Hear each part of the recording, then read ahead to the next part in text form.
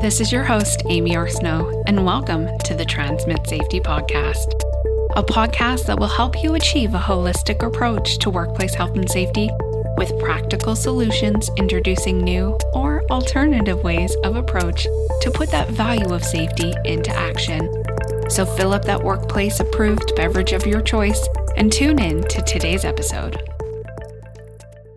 In this episode, I've been struggling and trying to figure out what I want to say and how I want to say it.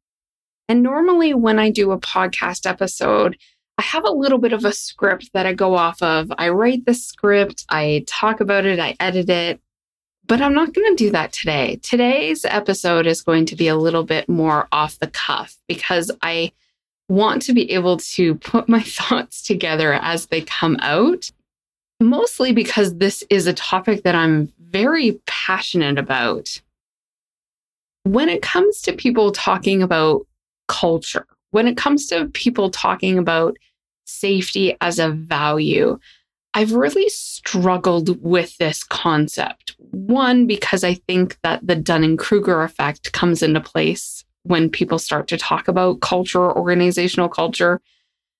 And two, because I've yet to really see the value set put into action in a way that aligns holistically with me as a person. Where am I going with this? In order for me to talk about this in a little bit more detail, I want to tell you a story. When I was starting off in my health and safety journey, I was going to take this class on claims management.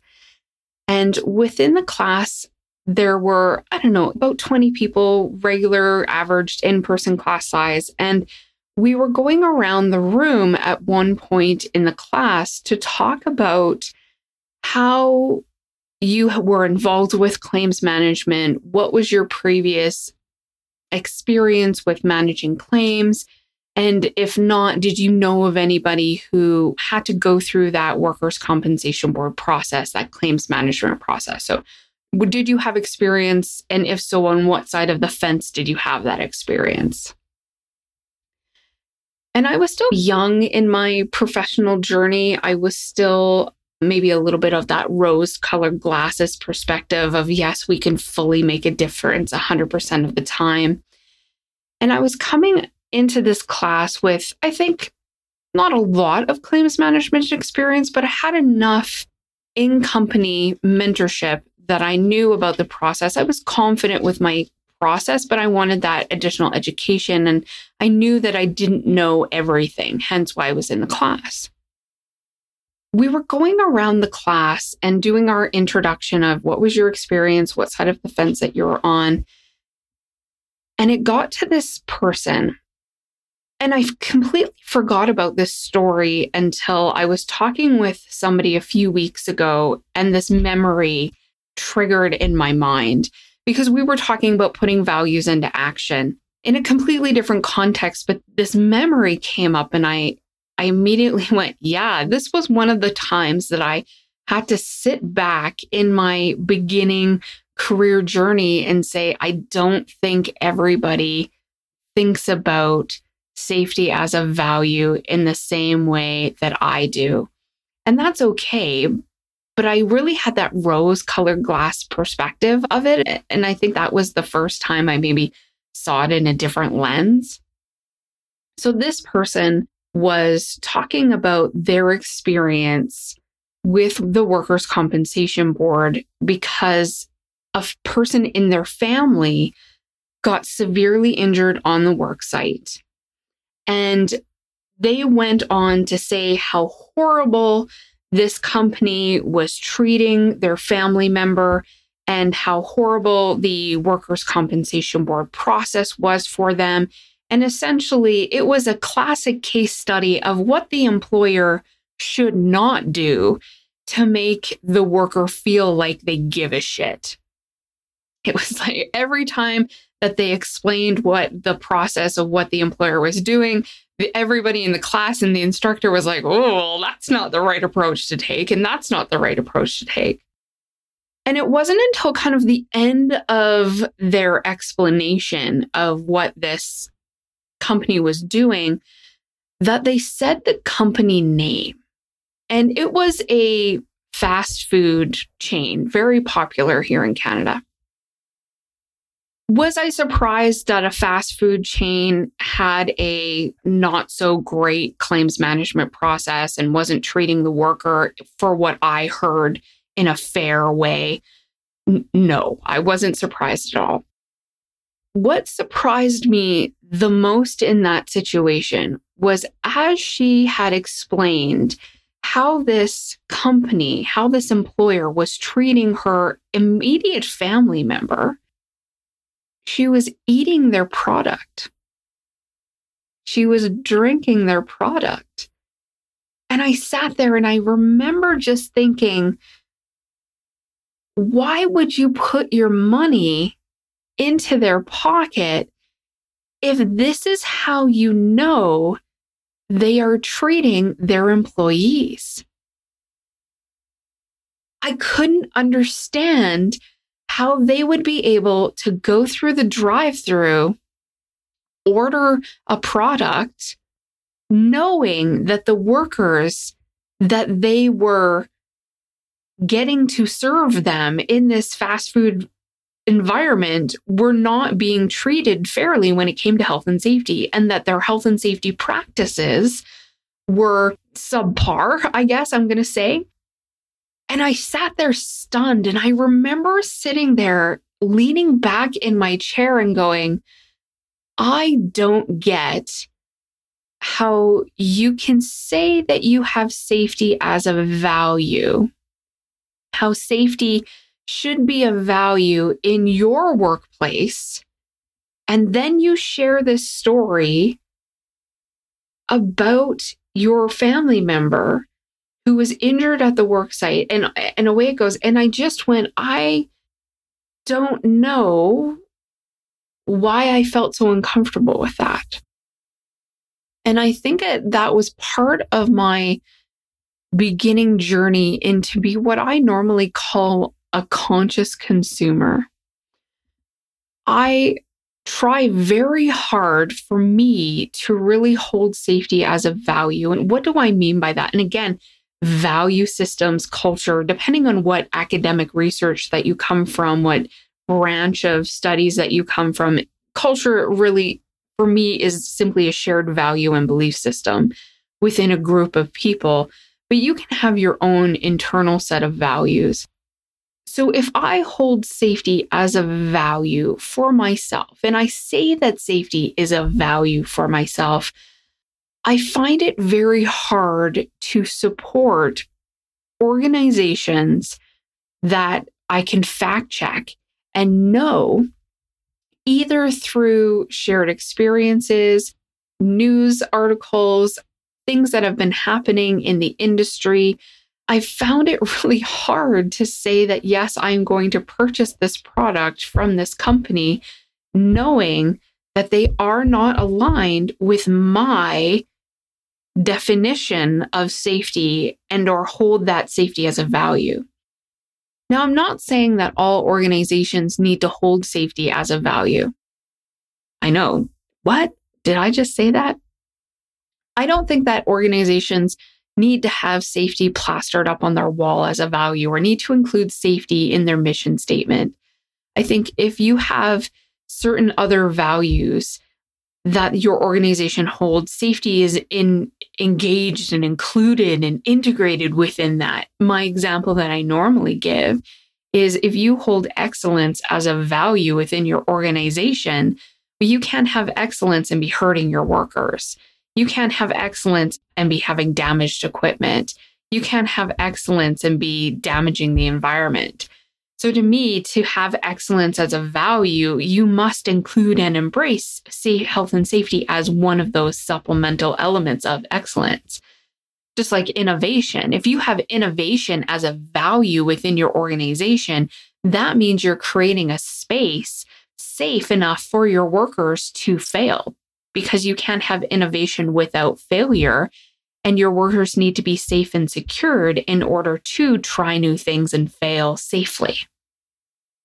recently I've been paying attention to some of these larger organizations and how these larger organizations are, I don't want to say manipulating, but I really want to say manipulating, how larger organizations are taking advantage of how we as a society have structured within the last 100 years. And when I start to do some research to say, well, if I want to buy this product, who owns that company? But then who owns that company? And then who owns that company? And who owns that company? And it goes down this rabbit hole until really there's only a few handful of organizations that really run the majority of even just our food supply. And the example that came up recently was Sir Reginald.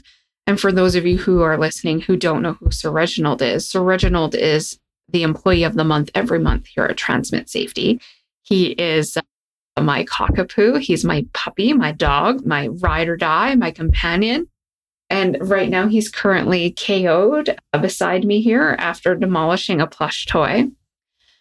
But here's the thing. In 2 instances, I was at his vet for his regular checkup recently, and the vet recommended a certain product. And I had done a little bit of research prior to going into this meeting. And she said, yes, these are your options. And I said, well, I 100% don't want that product. She looked at me very kind of curious because I normally take her number 1 recommended product for Sir Reginald. And I said, yes, but that company is actually owned by this company. And morally and ethically, I just cannot buy a product from that company. She looked at me surprised. She goes, oh, I didn't actually realize that company was the parent company. I said, yeah, like I just ethically, for my personal morals, my personal values, when I hold safety as a value, it's safety for the environment, safety for the people. It just is so integrated. And the other example was last week I was at the pet store and I was purchasing toppers. It doesn't really matter. I was purchasing some snacks for Reggie. And I was talking with the local business owner because, again, I don't necessarily go to big chains all the time. So I was talking to the business owner. I said, yeah, I come here quite a bit because you have a lot of small companies and smaller products. And I like to do my research and I like to trace the sustainability of the products, not only for myself, but when I'm purchasing for my dog. And we had a really interesting chat about I think he said something along the lines of 85% of the dog food industry is really controlled by a few of those larger corporations. And one of the issues or one of the things that I was talking about was there were a few large recalls that were happening within the food industry in the last previous weeks. And so again, it was just another kind of a prompt for me or a reminder for me to pay attention to the actual supply chain of what you are purchasing and when you're purchasing and how you're purchasing it. Really coming back to the start of this podcast, the start of this episode was, if I hold safety as a value, it should be impacting the products that I am buying. It should be impacting who I want to work for. It should be wanting to impact who I want to work for and work with. It should be impacting really a lot of my decision making. And that person eating that breakfast sandwich, drinking that coffee, how many years ago really triggered this initial start to the journey for me to say, if I am going to put my money where my mouth is, I really need to pay more attention to the supply chain of what I am purchasing and how I am purchasing it. And I think when we're watching the news now with all of these massive layoffs and all of these product recalls, and even just paying attention to the overall quality of the products that are being available for purchase and the mass consumerism. And I know I don't want to get up on my soapbox on this episode, but really what I want to try to say is, if you hold safety as a value, how is that impacting your decisions as a consumer outside of the workplace? Have you ever pondered this question? Have you ever wondered about how your values are impacting your purchasing? And I am going to leave it on this note.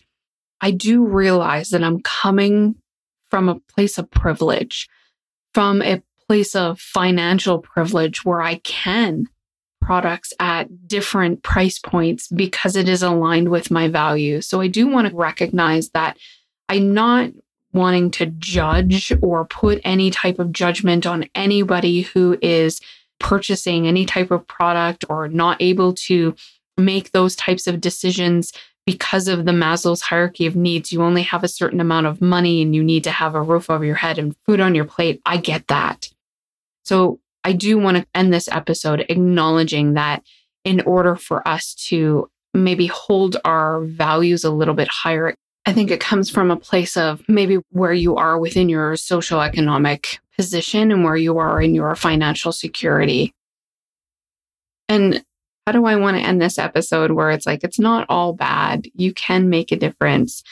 I think that the more people who want to purchase products from companies that are sustainable and ethical, isn't that so odd that we have to put a disclaimer on front of products that are ethical and sustainable? Yes, ethical. Hey, our company pays fair living wage. Oh, what do you mean? Like, why isn't that the average? Why isn't that the standard? When we think about it from, can I make an impact? I like to say yes. Every time I go to the register, every time I purchase a product, every time I go through a particular drive-through, I am voting with my dollars that I want that business to stay in business. And let's be honest, businesses are a business to be in business. And we have, through our dollars, through our decisions of purchasing those products, to hold them accountable to a certain level of safety, to a certain level of environmental protection. In closing, you matter. You make a difference. You can put your values into action. Thank you for being a part of the Transmit Safety Network. Thanks for listening. If you enjoyed this episode and you'd like to support the podcast, please feel free to share it with others, post about it on social media, or leave a rating and review on whatever platform you're currently listening to.